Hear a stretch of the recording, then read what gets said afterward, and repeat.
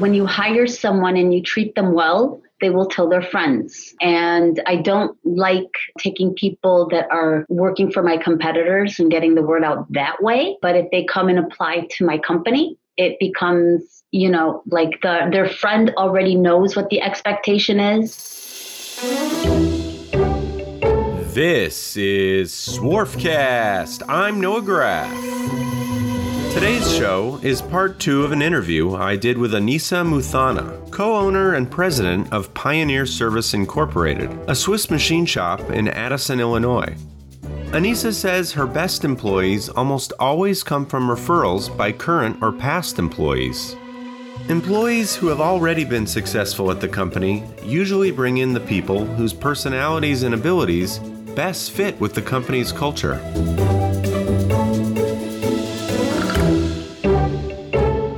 Today's podcast is brought to you by Graf Pinkert. Looking for a screw machine, rotary transfer machine, or CNC machine? Graf Pinkert's got you covered. When you're buying any used machine, you're taking a risk. So it's important to buy from someone who knows their stuff and who is going to give you straight information about what you're buying. Graf Pinkert is a family-owned firm that's been dedicated to selling great machine tools to the turn parts industry for 75 years. It specializes in the top multi-spindle brands, including Index, Schutte, Gildemeister, Tornos, ZPS, Acme, and Wickman. They also sell a variety of other types of used equipment, such as CNC Swiss, CNC turning centers, and parts washers. Machine tools are complicated. If you're going to buy one, you should go to people who are knowledgeable and committed to the industry. Learn more at www.grafpinkert.com. That's www.grafpinkert.com. You have a decent amount of women working in your shop compared to elsewhere, correct? Mm-hmm. Do you know can you name any sort of percent of people that work there that are women? You never broken that down, or? We were at 50%. I have 2 women that retired last week. One was my VP of sales and the other was someone on the shop floor. So we have less women today and we're only 31 people. 32. Only 31 people. Okay. Yeah. So having 50% would be 15 women. I think we're at probably 12. Okay. And that's everything. That's from management to shop floor. Are the women pretty spread out between the two, or is it more in one or the other? No, they're spread out. They're everywhere. They're everywhere. Oh, you can't hide from them. 51%. You know what? I care about getting a quality product to my customer. And so I want everyone that walks into my door to feel like they belong. And if it's, a Latino, a guy, a lady, an old white guy, when John Schaefer, one of my employees retired, he was the only old white guy that worked for me. And it was so funny because we joked about it. And I don't want anyone taking offense to this because I recognize him more than that. He was a kick-ass operator setup guy, but it was time for him to retire. And so he was always joking with me. He's like, I'm the minority here.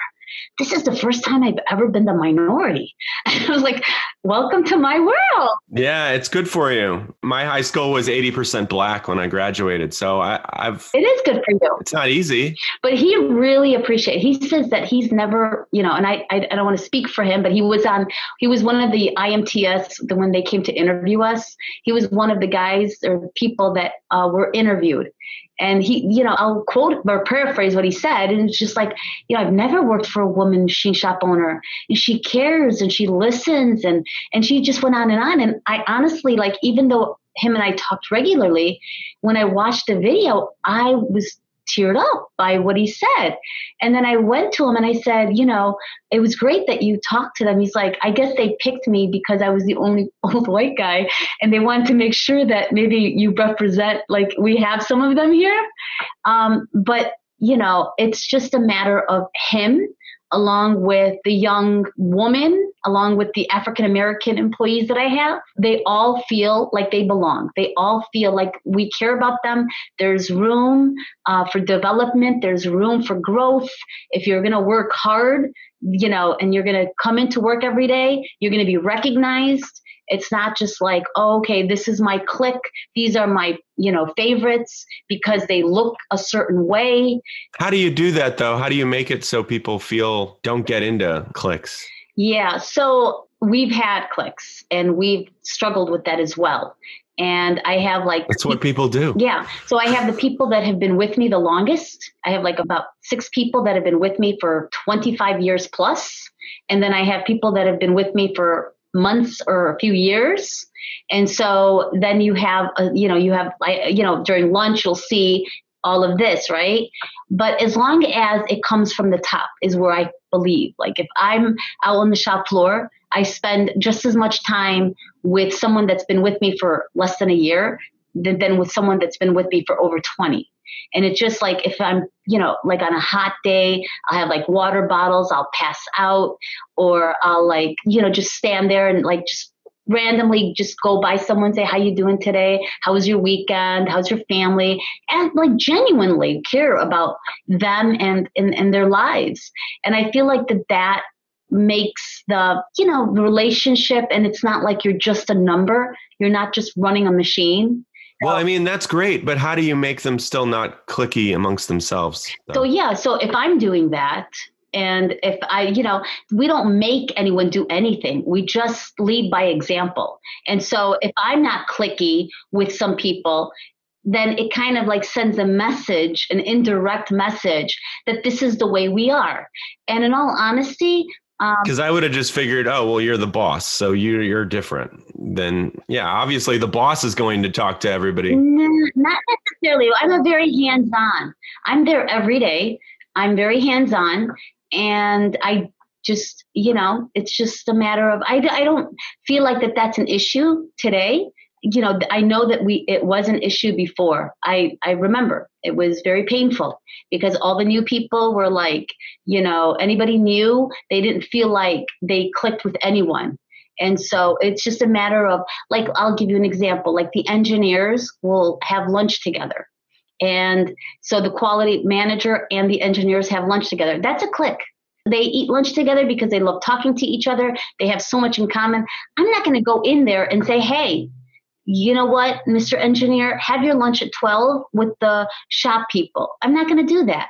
Of course not. Yeah, exactly. So what ends up happening is that when the engineers are on the shop floor and I'm on the shop floor and we're in a little huddle and we're talking and we're joking and we're getting business done, it becomes comfortable doing that. It's not just one word answers. The huddles are more than that. And or I'll bring up I'm a jokester. I should do stand-up comedian. I'm that would be my passion after manufacturing. But I'll joke about something or I'll kid with someone in a very respectful manner. If I'm ever borderline, it's about me or someone in my family and not them.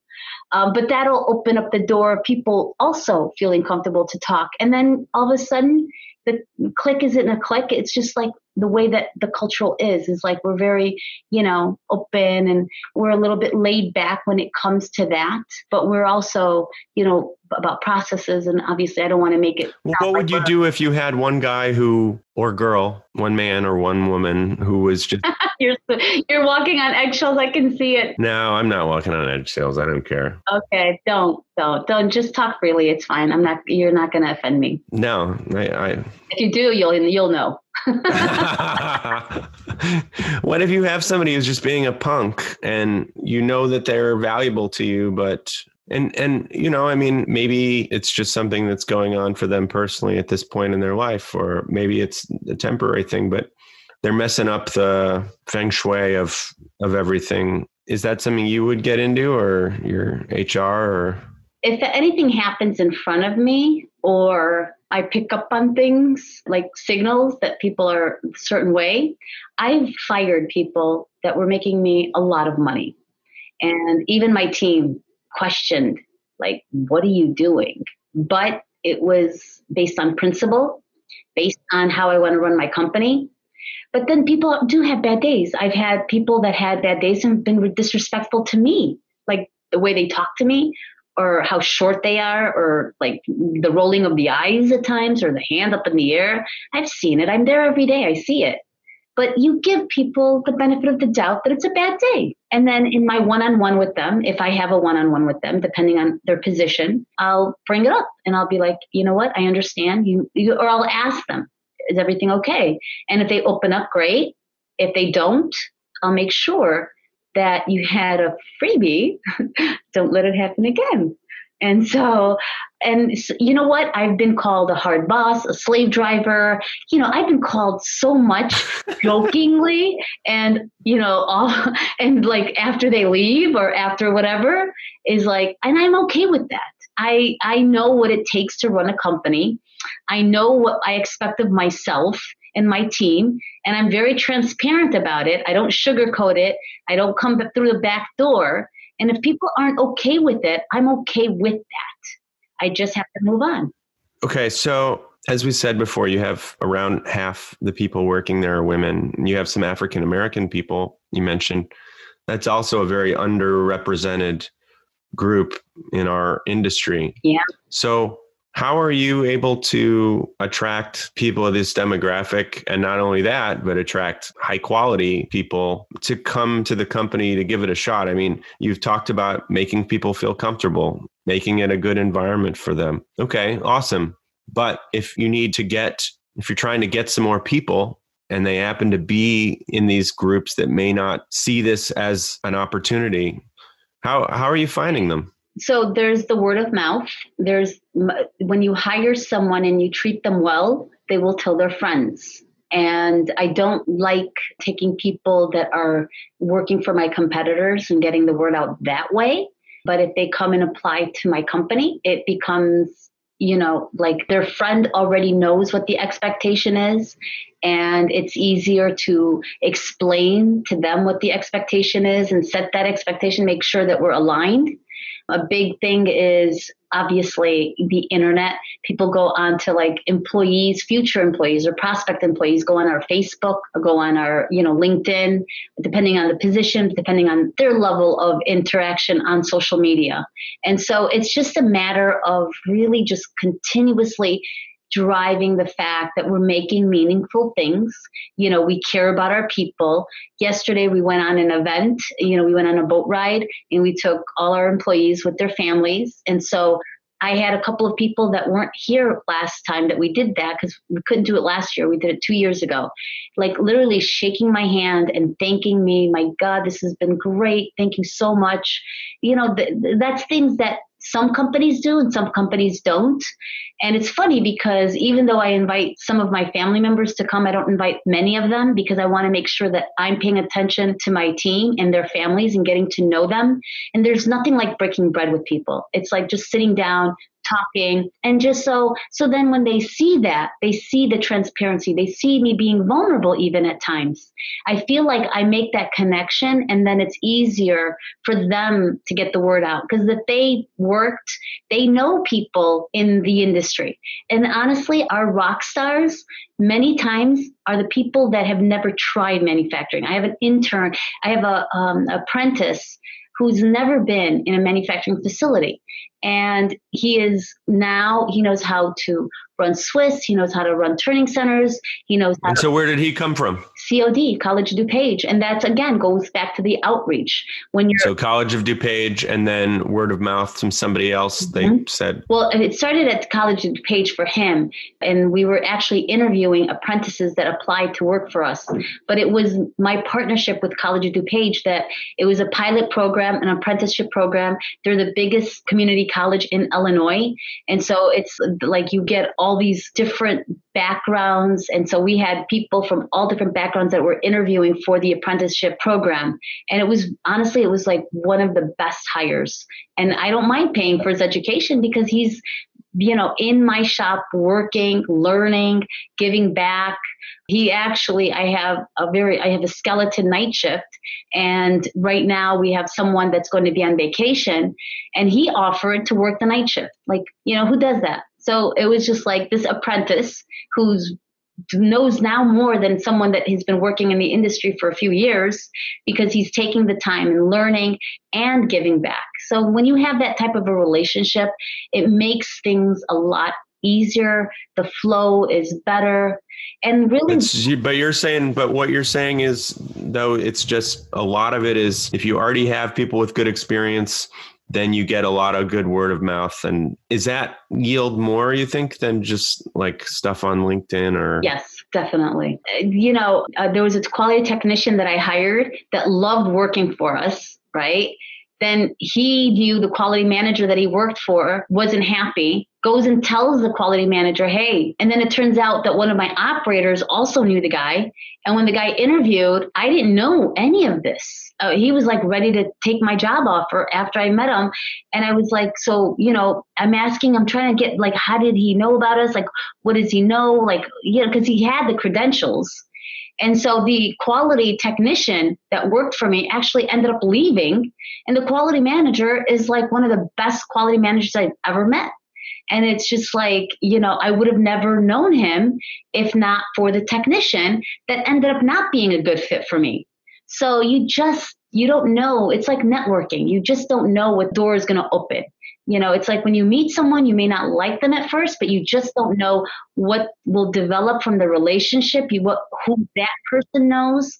And it's the same thing on your shop floor with your employees. Interesting. You mentioned African-American people. Why do you think there's so few African-American people in our business? Well, I just think that there's not been exposure to that. I think that typically, the white male paved the way for manufacturers. Like that's who was manufacturing until Rosie the Riveter. When the men went out to go to war, then women had to join in, and those women were the wives of those men. So it wasn't like, we were broadcasting manufacturing everywhere. But at the same time, acknowledging the fact that it has been the white male that has paved the way, that set up those old machines, that got those, parts or whatnot, whatever processes they had to go through at the time when it was old, grimy, dirty.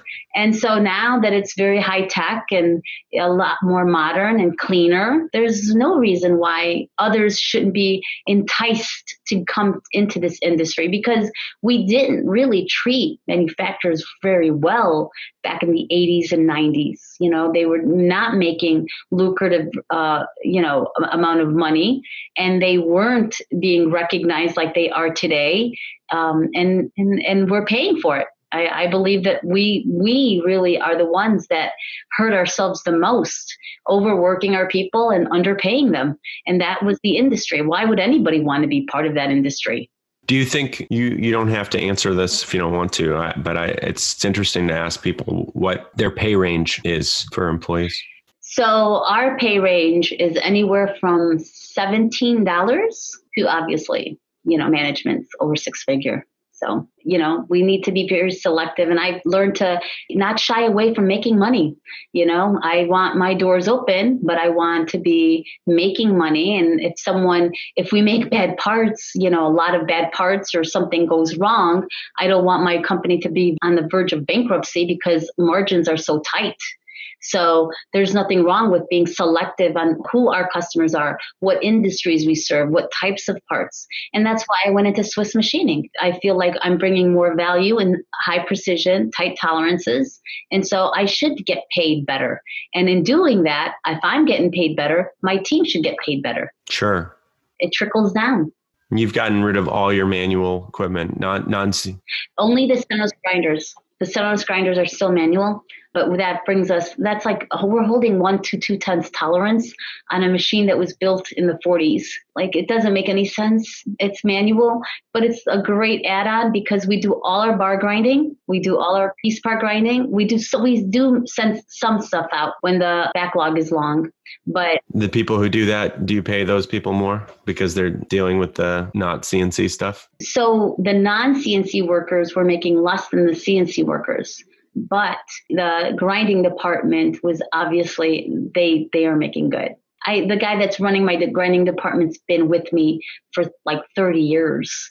So it's not like he's, he knows precision, he knows grinding. Well, what I'm finding is several of the people I've talked to, they pay the people that run the cam screw machines more than the people that run the CNC machines because it's more difficult and less people want to do it. Yeah. So I've gotten rid of all of those. It's just the grinders. And at that point, I would say they bring just as much value as the CNC. There is more labor, like with the bars, I would say. But as far as, it's not like a cam machine. It's not like, multi spindles or Brown and Sharps. Yeah, no, it is, sure. Do you have any advice for people that obviously it's different depending on where you are in the country and how big your shop is and not, but say you're a shop and business is pretty good now, but you're fighting to compete with others. And it seems like you've gotten a reputation that you've really worked on for a long time, which is reaping you benefits. Do you have some sort of shorter term thing somebody could do? Because obviously they don't have years. You don't know how long this boom is going to last. What would you do if you were in a new place and you didn't know anybody, but you had like a good operation going? What would be a sort of a hack you could do or a trick? Or it's going to sound like a plug, and it is, but it's also authentic. PMPA. It's your networking with your competitors. Like Nick Wren, very new to the industry, Jim Wren's son from Hudson Screw, says this association is the balance between camaraderie and competition. It is a really cool thing. It is. And when he said that, I was like, it nails it. Like, that's exactly what it is. During COVID, when as members, we had members that were making parts for ventilators that needed gauges. And there was one member specifically that emailed the listserv and said, I have machines that are going to go down if I don't get this gauge. Does anyone have it? He had like a dozen of his competitors, people from the listserv, willing and just was going to ship them the part next day air at their expense. Like, where do you see that? Like who, like your competitor is going to help you? Like, where do you see that? But that camaraderie and respect and the sharing of knowledge and sharing of gauges and tools and expertise. It's just like, it's an amazing thing. It is an amazing thing. And so that's what I did when I lost 90% of my business back in 2012, before we were CNC, before we became modern. I was wondering, what was everyone else? How did you lose 90% of your business in 2012? 5 of my top customers were bought out by a big OEM, literally within 6 months. And so instead of being competitors, they have then became all in one. Oh, no. Yeah. And that's why you need to diversify not only your customer base, but your industries, because they were all in one little industry. What was the industry? HVAC. Okay. And so motors, rotors. So then what did you do? I had to make a decision, and I was on YouTube and Google and trying to figure out, what do people do? And one of the things that I did is I joined the association. I remember one of the members saying, geez, your place is like so old and you got all these old machines. Where are your CNC machines? I'm like, I don't want any. That just sounds so complicated. I didn't want any. But at that point, I was like, you know what? I got to get out of my comfort zone. And so I was on YouTube and I saw precision machining. That's what I was looking for. And I saw Swiss, and I went to 2 dealers. One coincidentally had an open house, like right around when I was starting to look. New dealers. New or used? New machine dealers. Yeah. At that point, I didn't know what I was going to do. I just wanted to look at them. And so I went to one, and unfortunately for them, they didn't treat me very well. I walked into their open house and talked to my production manager, and I was like, can I look at your 20 millimeter machine? Because I really, I've seen it on YouTube, and it's like, seems like a good fit for me. Okay. And then they would look over by the other guy. And so I didn't even take offense to it. I was like, I don't care. No. Why did they see you as a woman in a hijab and go, who the hell are you? I don't know what their intentions or their perception was, but I just know what they did. And even after that. What a bunch of stupid people. I know. And to this day, they say, hi, are you buying more machines? I'm like, yeah, Stars is awesome. And they were awesome from day one. Which ones do you have? The 20 millimeters, SR20s? 10 millimeters all the way to 38 millimeters. I had everything in between. We have the 20 R4s, we have the 20 R2s and 3s, and we have 32 millimeters, 38 millimeter. 38 millimeter, that was a godsend. I have 2 of them. I love them to death. Just like the parts that come off of that. 6-axis plus 2 C-axis. Yeah. Just like, oh man, it's beautiful.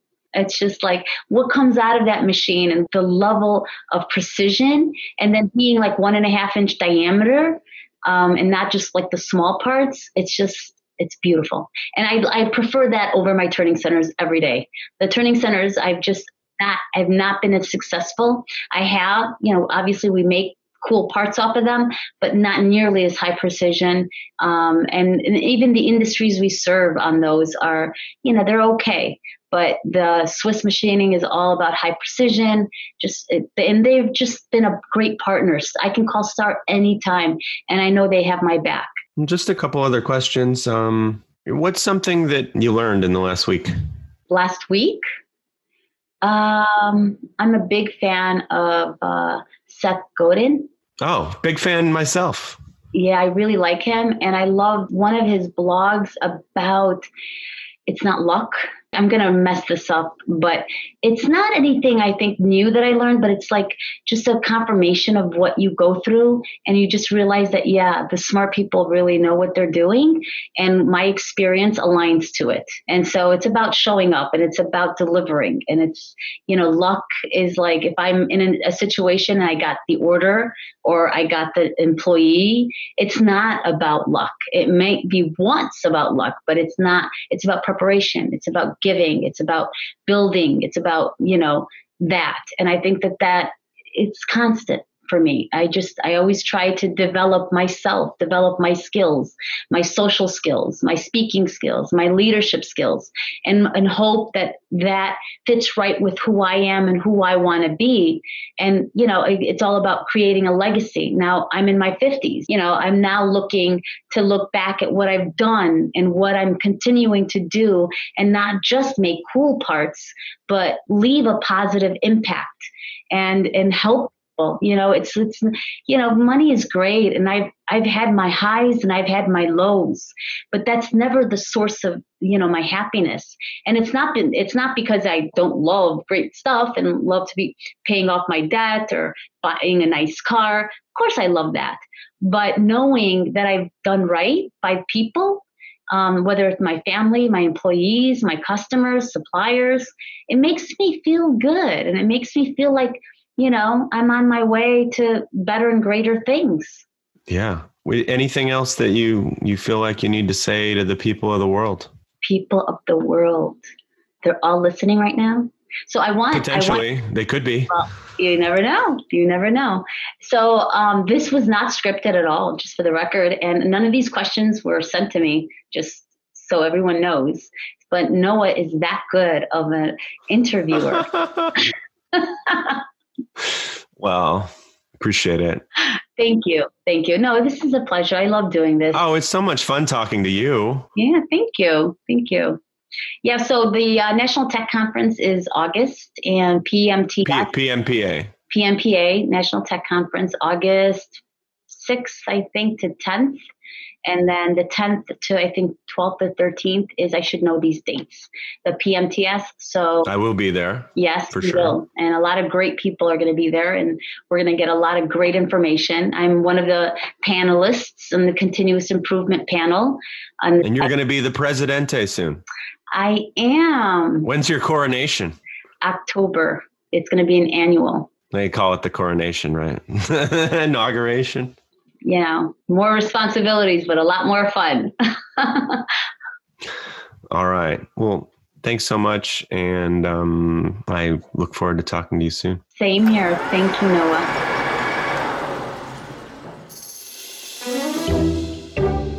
From today's machining world, this is Swarfcast. If you like this podcast, please subscribe to the show on your favorite app and give us a 5-star rating and a review. And don't forget to tell your friends about it.